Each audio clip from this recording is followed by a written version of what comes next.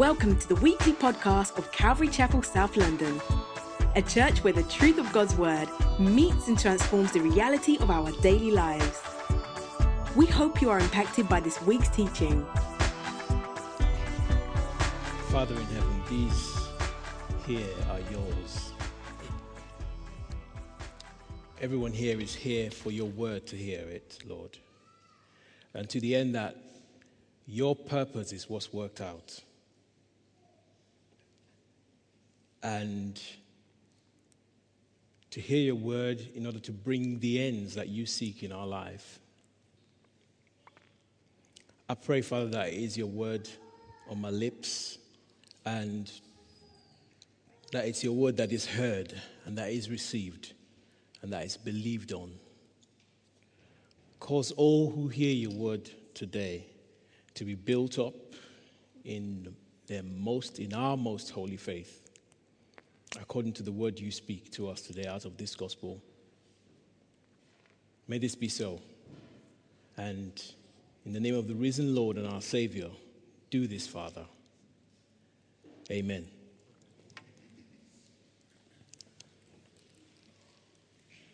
Have you ever sent a precious parcel of some value? Something that has been paid for and entrusted it into the hands of another person, a courier, for example. But when it gets to the receiver, you get negative feedback. I don't know how many of you have got accounts on eBay or Amazon here. You know what negative feedback is like. I mean, one time, we sent an electronic good carefully packed as well, to someone using a courier, only to receive a call saying that it had been damaged. This guy had paid the price for it. He paid the full price for it. And he looked forward, definitely. You buy something, you're looking forward to receiving what you've bought. You're looking forward to using it as well. But he was disappointed and he got in touch with us like, hey, this thing you sent me is broken. A crucial bit of it is broken. I can't use it. Anyway, eventually we resolved matters with that person, with the buyer, but we had to have words with the courier about how they handled our package. We're looking at the resurrection, and today it's necessity. The gospel of Jesus Christ, in its essence, is God's message. It is God's message. It's a message of great worth. Just like that item I sent off to someone. It's a message of great worth. God sent his Son to redeem mankind from death by dying in man's stead. That's the message. It's precious. And redemption, the redemption that God gives and offers to us in this gospel, comes at an irreplaceable and great personal price, personal cost to God the Son, Jesus. And it comes at that cost to those of us who receive it. Now, just like in that illustration I gave you, we are like the couriers who handle that message. We are like the couriers who handle God's precious message of redemption. Now, the message we deliver has got to be what God's given to us to deliver. Otherwise, it will be of no use to those who receive it.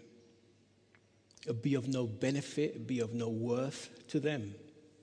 Just like we'd get negative feedback.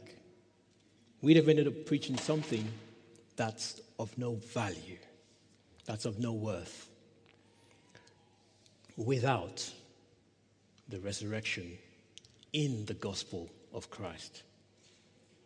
The gospel also holds promise this God's message, it holds promise of eternal life that's guaranteed by God's Son being raised from the dead.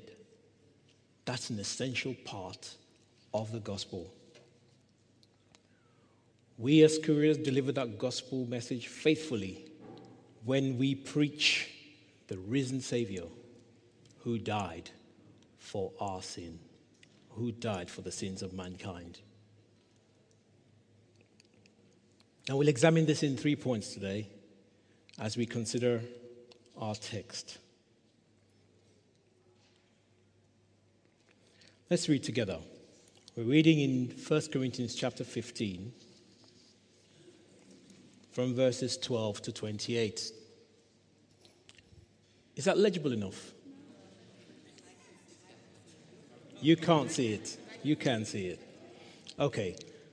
Opening your Bibles to 1 Corinthians chapter 15. Who was talking about technology earlier?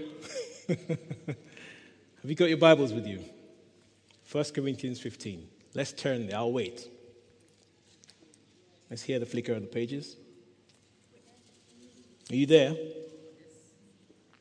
Are you there on my left? How about on my right? How about at the back? You at the back, are you there? Okay. I'm reading from the New American Standard Bible. Now, if Christ is preached that he has been raised from the dead, how do some among you say that there is no resurrection of the dead? But if there is no resurrection of the dead, not even Christ has been raised. And if Christ has not been raised, then our preaching is in vain. Your faith also is vain. Moreover,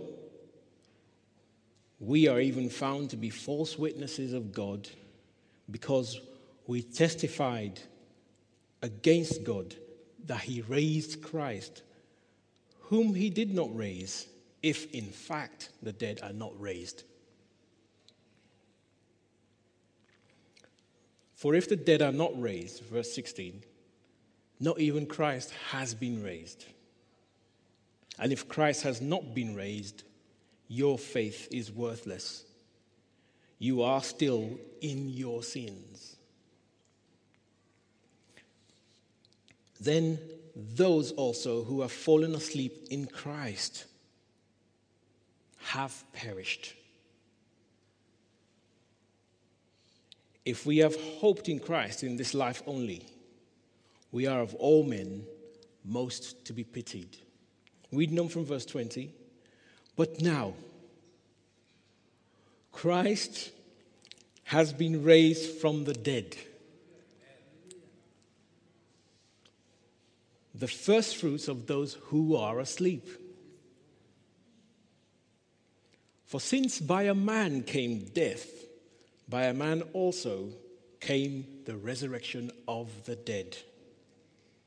For as in Adam all die, so also in Christ all will be made alive. But each in his own order. Christ the firstfruits, after that those who are Christ's at his coming. Then comes the end, when he hands over the kingdom to the God and Father, when he has abolished all rule and all authority and power. For he must reign until he has put all his enemies under his feet. The last enemy that will be abolished is death. Reading by default in King James. For he has put all things in subjection under his feet. But when he says all things are put in subjection, it is evident that he's expected who puts all things in subjection to him. That he's accepted who put all things in subjection to him. Verse 28. when all things are subjected to him, then the Son himself will be subjected to the one who subjected all things to him, so that God may be all in all. A very long reading, but we began looking at the resurrection last week. And last week, Pastor Rob spoke of how Saul, the enemy of the way, as Christians were, as believers were known, or called initially,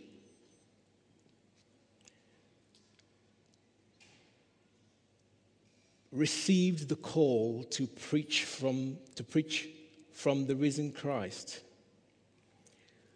Again, last week we saw Pastor Rob speak of how Saul, the enemy of the way, received the call to preach from the risen Christ. In Acts chapter 9, many of you may be familiar with that story. You heard Pastor Rob talk about it last week. I'm not going to read the passage again. How he went on the road to Damascus, having just consented to Stephen's stoning, went on the road to Damascus looking for more believers, more followers of the way to arrest, to persecute, to throw them into jail, antagonizing them, harassing them, without regard for whether they were men, women, whatever. I get them, I'm going to lock them up. That he had on his mind. But he runs into his enemy, so to speak. Jesus, the risen Christ, the one of whom these people who he was arresting spoke freely, spoke with conviction. He ran into him on the way and finds himself up against Jesus Christ, the risen Lord.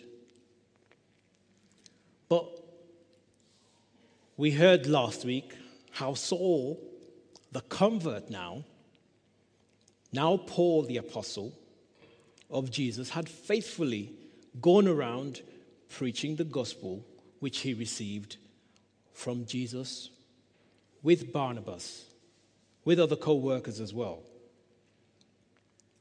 Question, as we look at our passage today, what was this message that brother Saul received?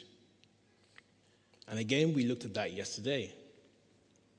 So this leads us to consider our first point. What was the message that he received? First point I want us to consider this afternoon is that one thing a servant of God must do is faithfully pass on the true gospel as he's received it. The true gospel. He must faithfully pass on the true gospel. Now, Paul cites a short summary of the gospel that he has received. And with his conversion as well, possibly dating back to within 2 years of these events that he's described. What's he say in 1 Corinthians chapter 15? We read that last week as well, in verses 3 to 7. Please turn with me there, if that's not very legible. He says, "For I delivered to you," I passed on to you, if you like, as of first importance, what I also received.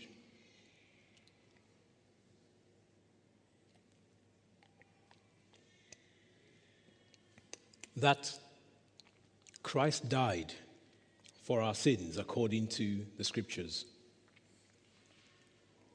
and that he was buried, and that he was raised on the third day according to the Scriptures, and that he appeared to save us, then to the 12, or the 11, if you exclude Judas,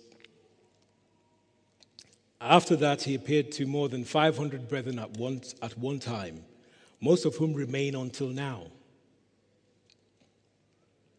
And I remember Pastor Rob saying, if you like, go check them out. So, sort of pointing or lending to that this I'm testifying to you is stuff you can go and check out. The testimony I gave of the risen Lord is true. You can check it out for yourself. That's the message that he's preached, that he's received as well. And then he appeared to James, then to all the apostles. And last of all, as to one untimely born, he appeared to me also. Paul starts a short summary of the gospel that he's received. And this that Paul recites in his letter is probably the oldest creed attesting to what the earliest followers of Jesus believed about him and what happened to him a couple of days after his death. What am I saying here? If something happens in our midst right now, there's a big, very famous trial going on. Can anybody tell me who's the key guy involved? Sorry? Without a doubt. You're all living witnesses of that. Okay? Of course, there are many versions going on out there. And it's probably going to be determined on evidence. Seen, as it were, that it'll probably just be a case of him either denying or acknowledging whether he actually committed premeditated murder. That's the thing in question right now. But you all are alive, and so many, without much of an effort, just go, yeah, Oscar Pistorius. Now, in the early days of the gospel, just like we saw last week, those two guys on the road to Emmaus asking Jesus, what's the matter with you? How could you be asking us what things? Are you the only stranger? Are you a stranger? Are you the only one who's just come to town? You don't know what's been happening here in Jerusalem? But out of all that, this is like a summary of everything in a nutshell that needed to be said, that needed to be heard for anyone who's coming to hear about the gospel for the first time. Christ died for our sins, according to the scriptures. He wasn't just dying as an innocent victim of an abuse of power by the then either Roman governor or the Sadducees or Pharisees or the ruling council of Jerusalem or of Israel. No, he died according to the scriptures. He died for our sins. These things were spoken of beforehand. Remember, we said this is God's message. And he was buried. They threw that in there. He was buried. You bury those who are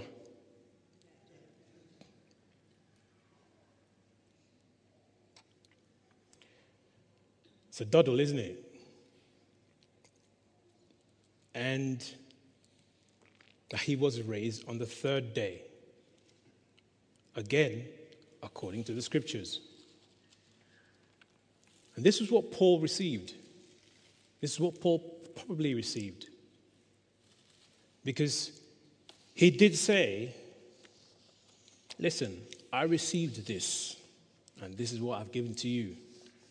He makes a point of that to the Corinthians in verses 3 to 7 of the chapter we're looking at.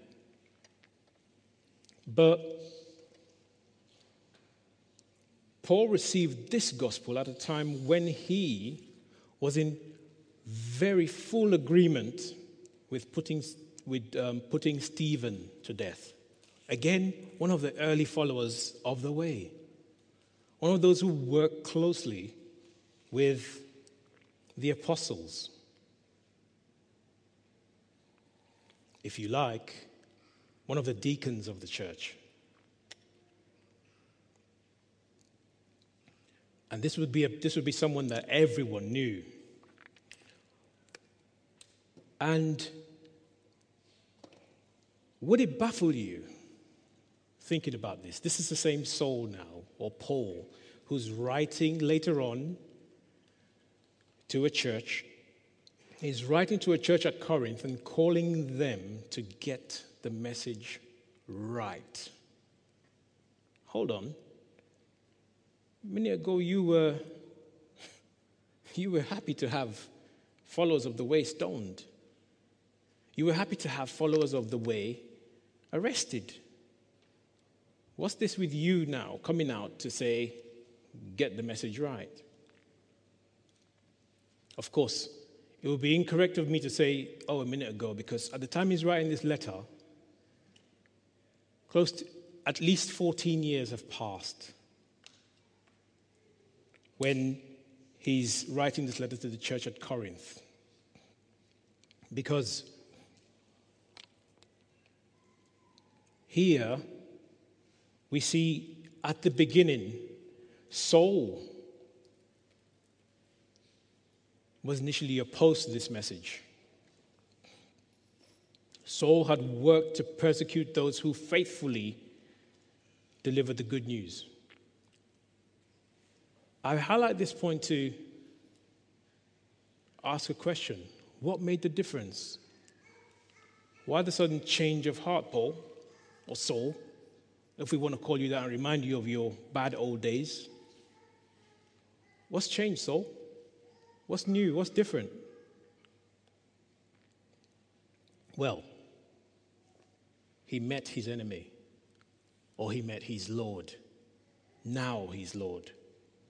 He met Jesus Christ. Pastor Rob took us through that last week. So to speak, he met his enemy, so to speak, and this was the risen Jesus Christ who he met, and became a witness of the fact of Jesus being resurrected from the dead. That in itself would make a massive difference from standing opposed to those who go out preaching and telling about a way, which is nothing new. I'm sure Mikey P., Ashley can bear witness to that. You get people who tell you, well, you believe in Jesus. Yeah, I believe in leprechauns. Simple. Why are you wasting your time standing out here in the cold? It's freezing. Come, have a spliff. Let's go to the electric, or let's go to the fridge. You're wasting time out here, standing in the cold, freezing your knuckles off. Because what you're talking about is just unreal. We get that. And this was Saul's stance before he met the risen Lord. But the point I make here is this. He's met the Lord. He's met the risen Jesus. And this made a big difference in him deciding to stand faithfully. You can only stand and tell what you really know and have experienced and have encountered and have held on to for real. Paul, he was taught this, and he attests to it as he preaches, having been an enemy of the way before he's converted. It's either he was a pretender or a hopeless prisoner of sound conviction of what he had found to be true.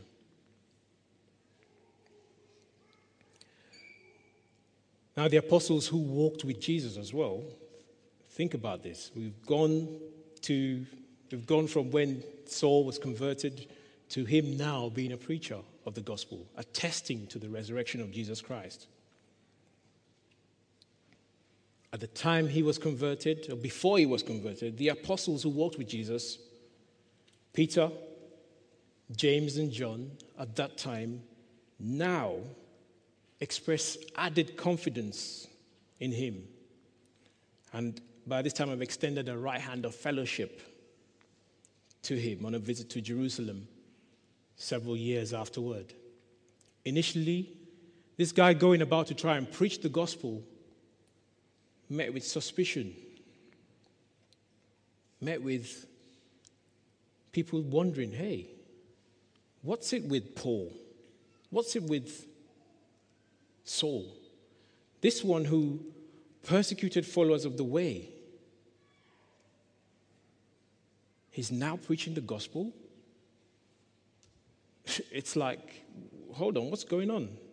This is the guy who's arresting people. He's coming to arrest us. But thank God for guys like Barnabas, who would stand to be an encouragement and stand by him, bringing him close to the church that believers may know, wait a minute, this is a guy who's really met the risen Lord, who's really converted now. Have you ever found yourself in a situation where you're entrusted with relaying a message, but as you go, the message is distorted, or you realize you'd not paid careful attention to what was passed on to you? Now, as believers in Christ, for everyone who's said, hey, I put my trust in Jesus Christ, I believe in his sacrificial death on the cross for me. For everyone who's put their trust in Jesus Christ that way, we have that responsibility as well to pass on this gospel message faithfully. Let me ask a few questions about this. Do you know what the gospel teaches or what the gospel announces? When looking at this creed, do you know what the gospel speaks of? Did you know that the gospel speaks about the death of Christ for our sins? Did you know that the gospel speaks about Christ being buried? Did you also know that the gospel speaks about Christ being raised from the dead according to the scriptures? And that this is attested to by those who saw him after his resurrection.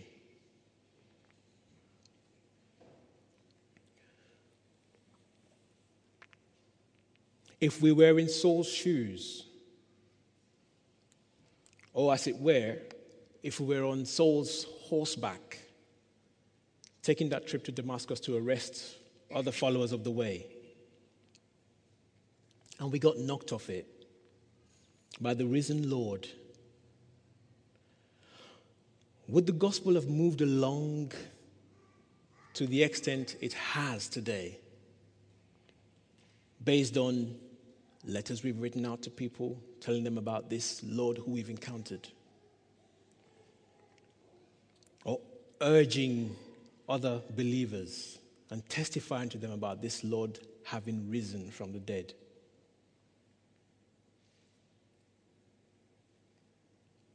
It's a question for us all, for me as well. Because everywhere we go, we will encounter those who throw questions, who doubt, who say, hey, leave it, not here. It's good for you, just leave it for, keep it that way. It's good for you. I believe what I believe, you believe what you believe. And let's leave it there, end it at that. What can we testify of this risen Lord? But even talking about that, what does the gospel not preach? It's interesting sometimes. I regularly catch a bus to work, part of my journey to work every morning. And just like on cue, this lady, she waits for the bus to stop and then stands up, heads for the door. Jesus loves you. Why don't you try Jesus? He will solve your financial problems, health problems. Try Jesus today. He will not let you down. And I'm thinking,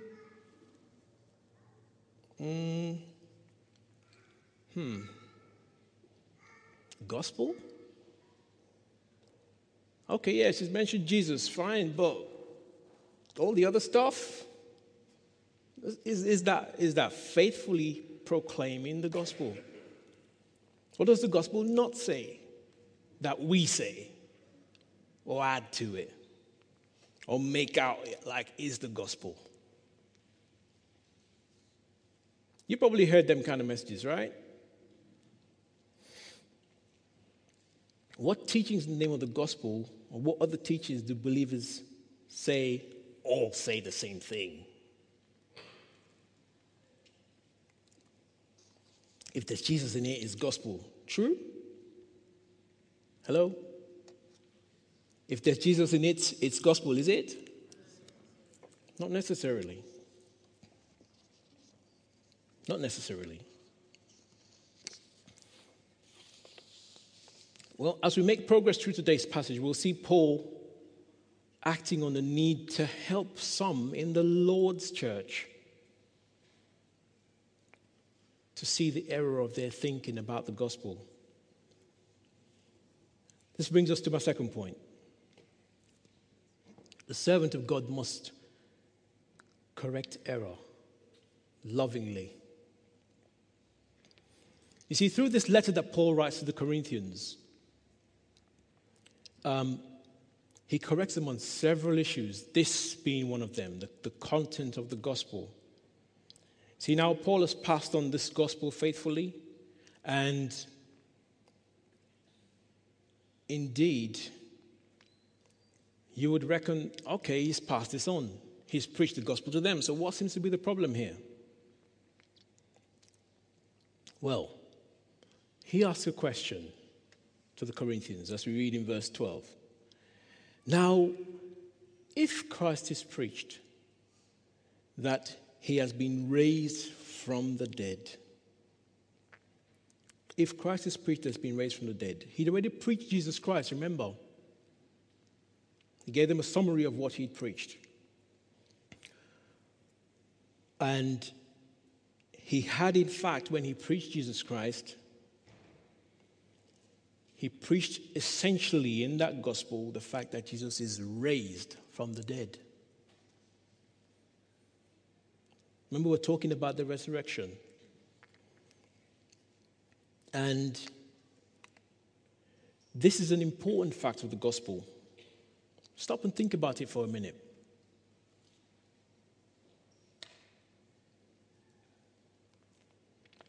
Would there be need, if we're talking about raising the dead, to raise one who's not dead? Who works in the healthcare professions here?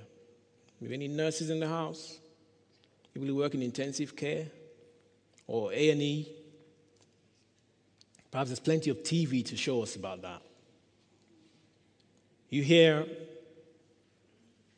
in the emergency programs where the doctors are running frantically around trying to get somebody back, get some vital life signs back in that individual.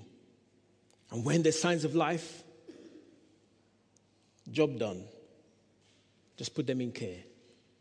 No need to try and resuscitate that one or bring them back to life again. Right? Now, Paul is talking about the fact that Jesus is raised from the dead in the gospel. So, see how both elements of the message are related. First, that Christ died for our sins, according to the scripture. And then that he was raised. He was buried because he was dead. And then he was raised the third day, according to the scriptures. In this case, if you're talking about raising, what needs to be raised or who needs to be raised here is Jesus. How does Paul go about trying to correct the church in their error concerning the gospel that they hold on to? He's asking them a question here. If Christ is preached that he's been raised from the dead, how do some among you say that there is no resurrection of the dead? The point is simple enough, isn't it? If Christ is preached that he's been raised from the dead, how do some among you say there is no resurrection of the dead? Looking at this carefully, looking at this in particular, you would be careful to note the point Paul is raising, particularly how holding another belief, they say there's no resurrection of the dead. But then Christ is preached that he's raised from the dead. You say there's no resurrection of the dead, but you believe the gospel. Hold on. Either I didn't preach the message correctly, or you guys didn't hear it correctly. Which one is it? Well, they're holding on to another belief that clearly contradicts the gospel. Paul had, in fact, like a good courier, like a faithful courier, he'd handed over God's message to them. And they received it. They received it. And then at this time, he reaffirms the message that he had preached, just as we looked at in the first point. And he goes a step further. Do you see, just by way of application, over the years, I've been here in fellowship with Calvary Chapel, South London. It's going close on 10 years now. Maybe 10 years later in the year. And at times I stop and ask myself,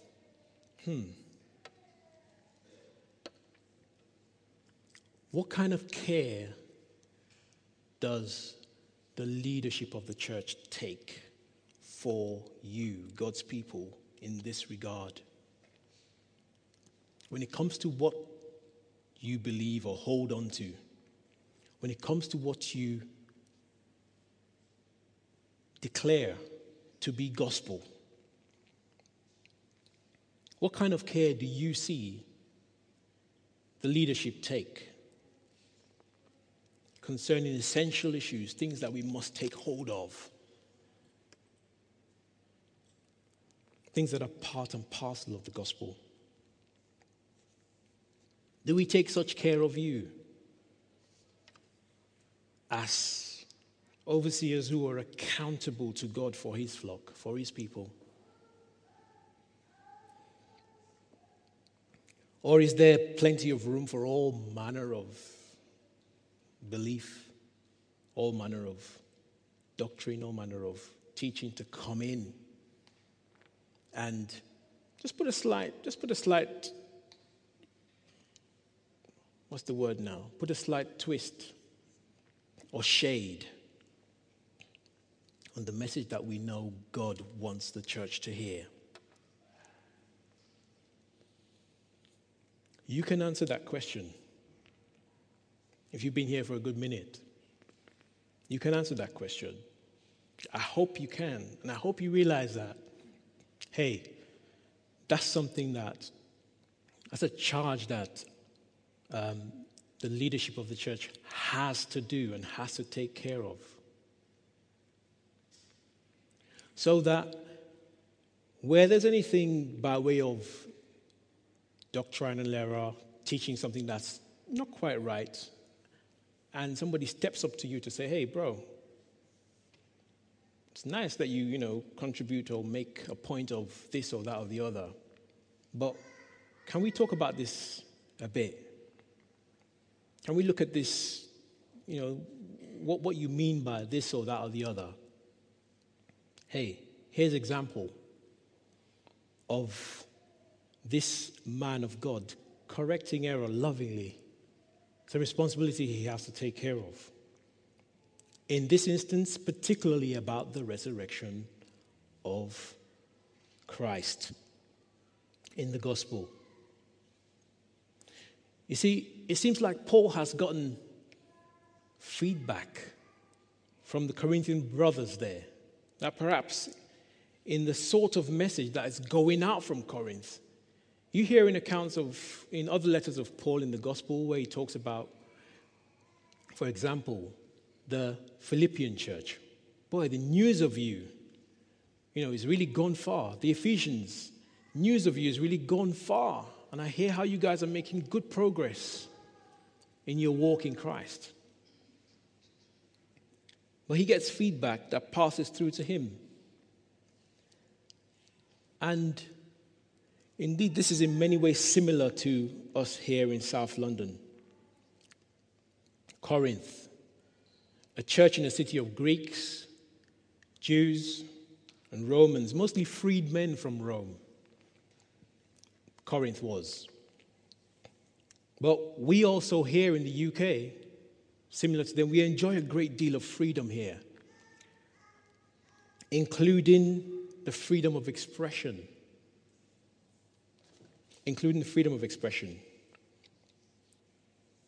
And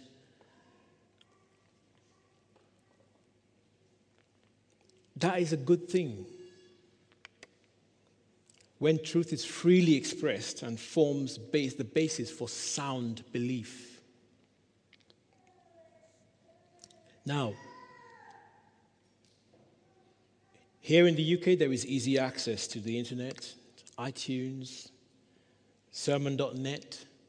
Every church has an app these days. Maybe South London doesn't. And why do I say these things? Through these, we get through all these things, a multitude of instructors. Many people can be there, ready to teach about the gospel, ready to teach about the faith. And in a lot of cases, that's all it is at first. But you can easily find yourself way off track on another thing that's definitely not the gospel. Time will fail me to just go into loads of examples. But this Corinth is a church which Paul spent over 1.5 years at the Lord's instruction, because there the Lord had many people. He had many people there in Acts, as is recorded in Acts chapter 18, verses 9 and 10. And having left the church at Corinth for Ephesus, he hears about this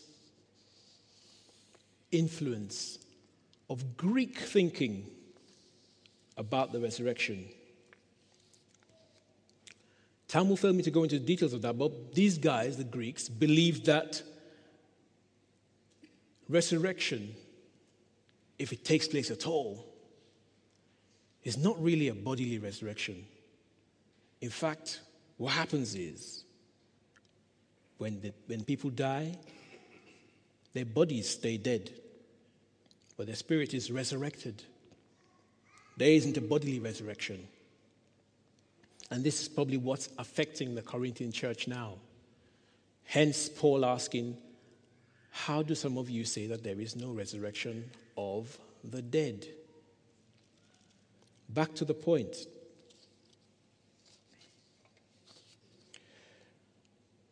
Suffice it to say that they believed in the resurrection of a spiritual body and not the physical body that died, contrary to a testified and well-attested account of Jesus actually being dead actually being buried, and actually being raised in bodily form. In body. Witnesses there existing to attest to this. This is the whole point of what Paul's talking about in verses 12 to 19 of our text. I mean, here at Calvary Chapel, South London, we've held a mandate that's dear and remain committed to seeing the church remain healthy in doctrine. And as in this case, we'll take care to see that that's well done. We'll inform our belief and advance it as we reach out with the gospel. A lot of things going on to demonstrate that. I mean, how many of you were here when we started the catechisms? How many of you remember that? Basically, just like a creed, putting down foundational truths, essential things of the gospel that we must take hold of, that we must believe in essence about the Christian faith. I mean, there are loads of treasures that we make available for us to take hold of. Loads of downloads there on iTunes, sermon.net, Vimeo, to help establish each and every one of us in foundational Christian belief based on the truth of God's word. Now, what is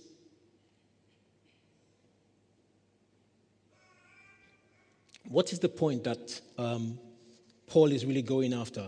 It's bringing us to the point, the main thing that he's highlighting here. What is our third point? Here it is. I mean, just like stone on a button or something intricate that you want to hold in place, Paul introduces a key word in the passage that we're looking at. And he asks the question, if indeed if we say that if Christ is preached, that he's been raised from the dead. Notice the way he uses this to just demonstrate the point he wants to make in one fell swoop. I mean, it's basically introducing the circumstances that are necessary for the point he's trying to make to be true. The resurrection is a part and parcel of the gospel. We can't do without it. If you believe here, for example, that Jesus Christ died for your sins, excellent. If you believe here that Jesus Christ was buried, fantastic. Believe it or not,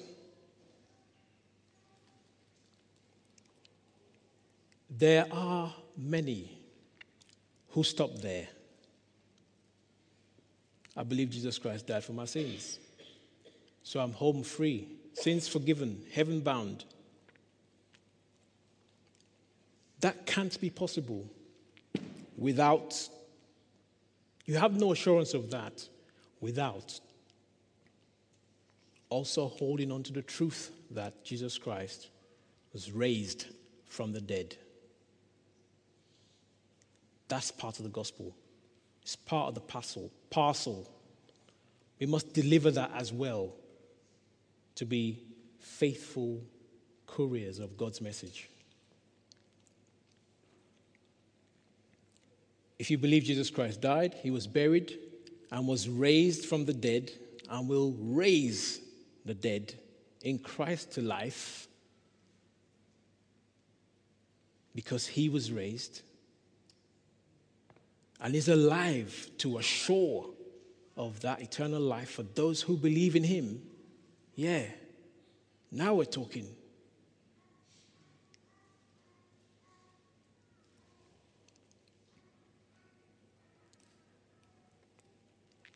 I feel like I'm stating the obvious, but that's just stating the obvious. Stating it very simple. It's what God wants to say.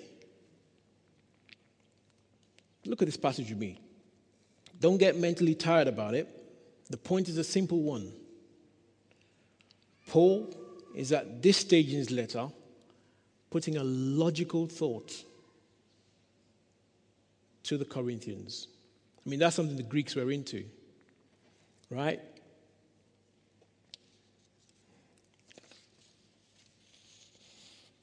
Reading through the passage, he puts a proposition to the Corinthians to address this issue that has surfaced in their midst.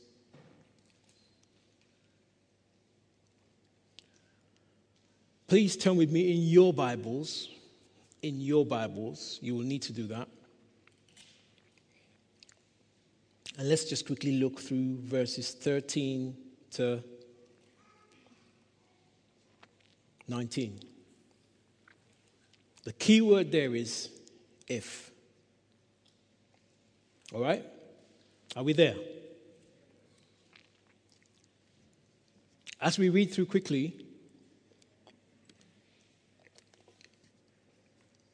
we'll see the point Paul is making. And we'll quickly see the implications of the belief these guys have held in error, unfortunately. Verse 13. If you can read out with me when we get to if. But if there is no resurrection of the dead. What does it imply? Read the next line. Not even Christ is raised from the dead. Verse 14.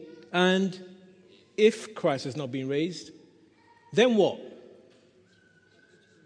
Our preaching is vain. We're just talking. We're just talking, simple. We may as well go form some other social club. Save the Siberian tigers or something. Because it's talk. What else?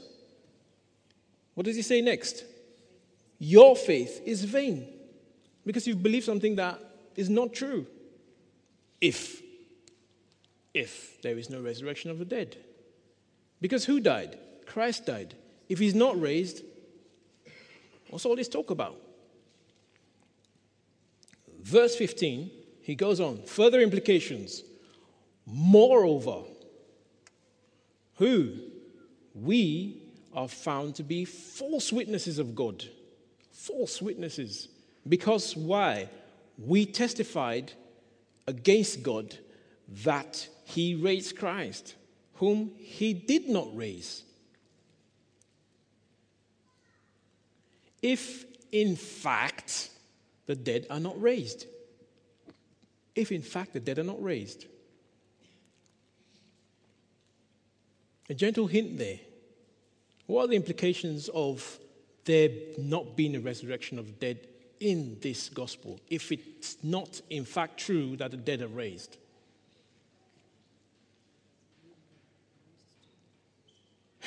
Christ is not raised. We may as well go home. Our preaching is vain. Your faith is vain. We got no business together. Nothing in common. No hope. No shared hope. But if the dead are not raised, for if the dead are not raised and Christ did die, and if Christ has not been raised, your faith is worthless. You're still in your sins. Why was Christ raised? God raised Christ up as an assurance, as proof. Hey, this guy who died, according to the scriptures, has died for your sins. The debt for sin is paid. Here's the proof. I've raised him from the dead.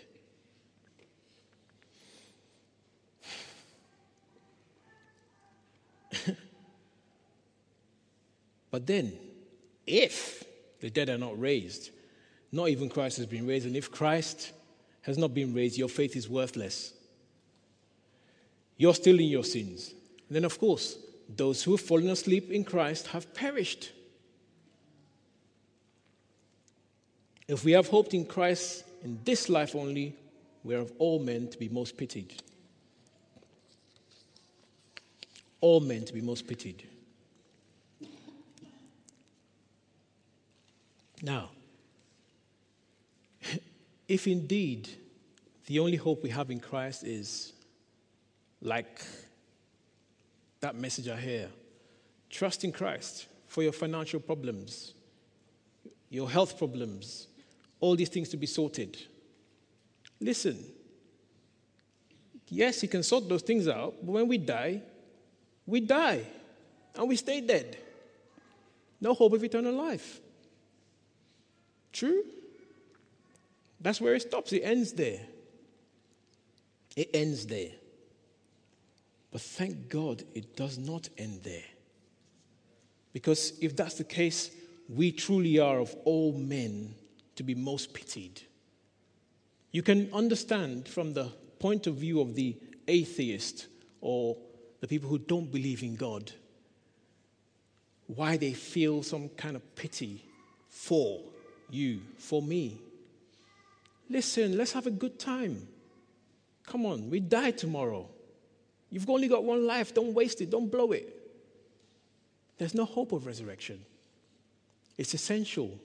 It's a key part of the gospel. Let's conclude on this point.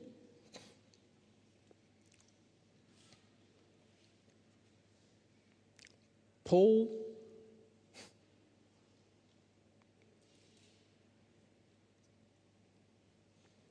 takes care now to drive the point home.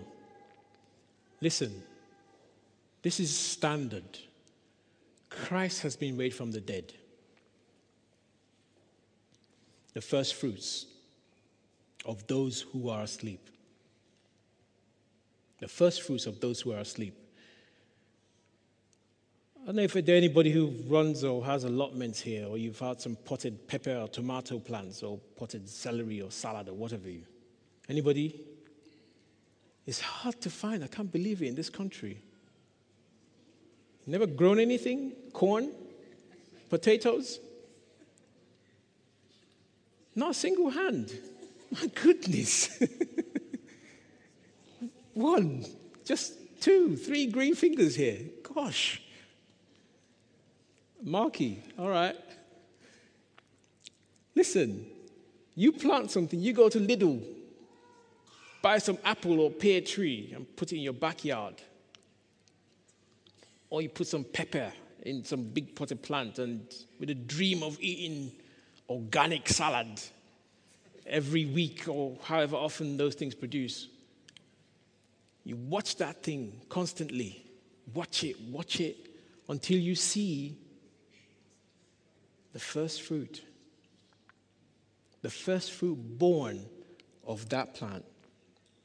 Paul explains this here, that, listen, since by man came death, by a man also comes the resurrection of the dead. Because as in Adam being a kind of seed here sown, from which we get death.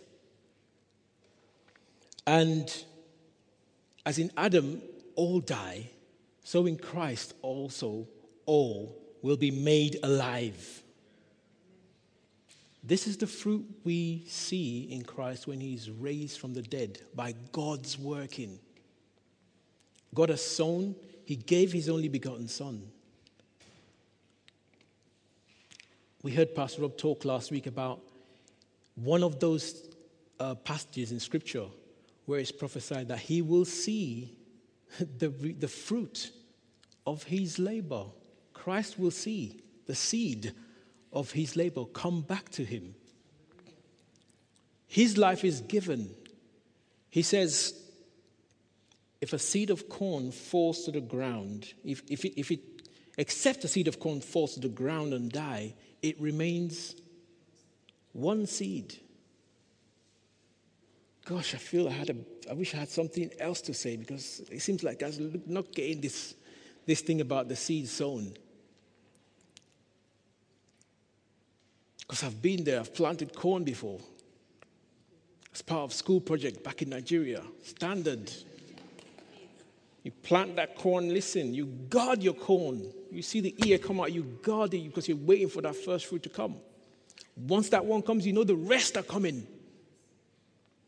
That's what Paul's saying here. Each one will come according to his own turn. Each one in order. Christ the first fruits. Now we have heard and we have seen Jesus Christ resurrected from the dead. With Christ seen, resurrected, raised from the dead, listen, you can be rest assured others will follow. That is part of the gospel, key part of the gospel. That's good news. You can rest assured of that because it's God's doing. Let's close with this note of encouragement. He does say that he must reign.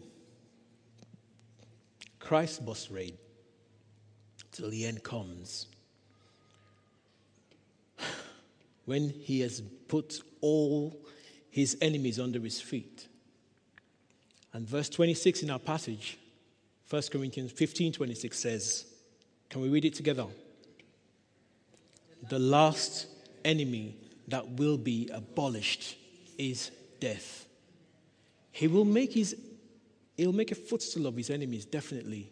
The risen Lord is the risen Lord who gives and enables everyone who's standing in service to him, everyone who's speaking his word, everyone who's out there preaching, everyone who's out there instructing in the church, everyone who's out there repeating and relating this message of faith in the risen Savior. He's the one enabling that by his Spirit, the risen Lord Jesus. And he will return. He will make all his enemies his footstool. The last of them being death. We hear of bereavements, and they're painful. They hurt. They're hard to receive. But please, without that resurrection, oh my God, how much more painful would that be? How so much more painful would that be?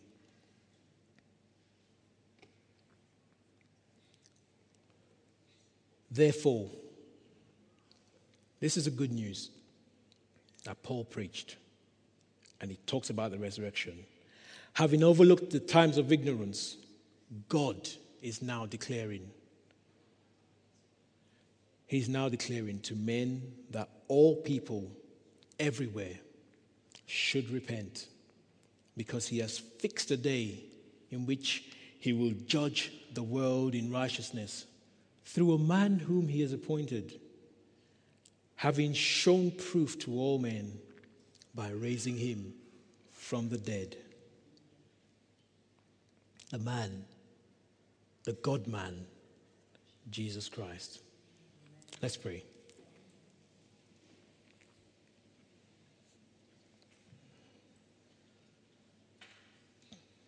Our Savior and our God,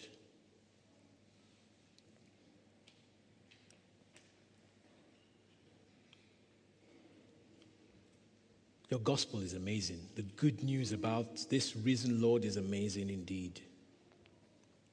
For us who don't know what it is to be alive after death,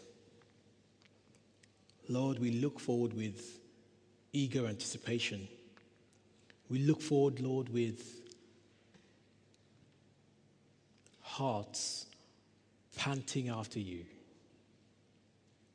We look forward, Lord God, for the comfort that being raised to life brings. We know that man can never find that out. Mankind can never discover that for ourselves. But it's in your power, Lord, to raise to life. It's in your power, Lord, to raise to eternal life. And you've shown this, you've done it, you've demonstrated it. Even in Jesus, who died, who was buried, being raised from the dead to reign eternally, giving us this assurance of eternal life. Lord, we receive this good news today. We pray, Lord God, that it is indeed a comfort to all those who are hurting from the sting of death in our midst, Lord. And we all do experience that. We all do have that from time to time. Some fresher, sorer, because we've just experienced that. But Lord, speak. Risen Lord Jesus, speak to our hearts. Speak comfort to us today. Even concerning this eternal life that you hold out for us. And help us, Lord God, to faithfully declare your counsel, even in declaring this good news, declaring the resurrection and the life that is in Jesus, as we speak and declare your word. Thank you, we pray and ask. In Jesus' name, amen.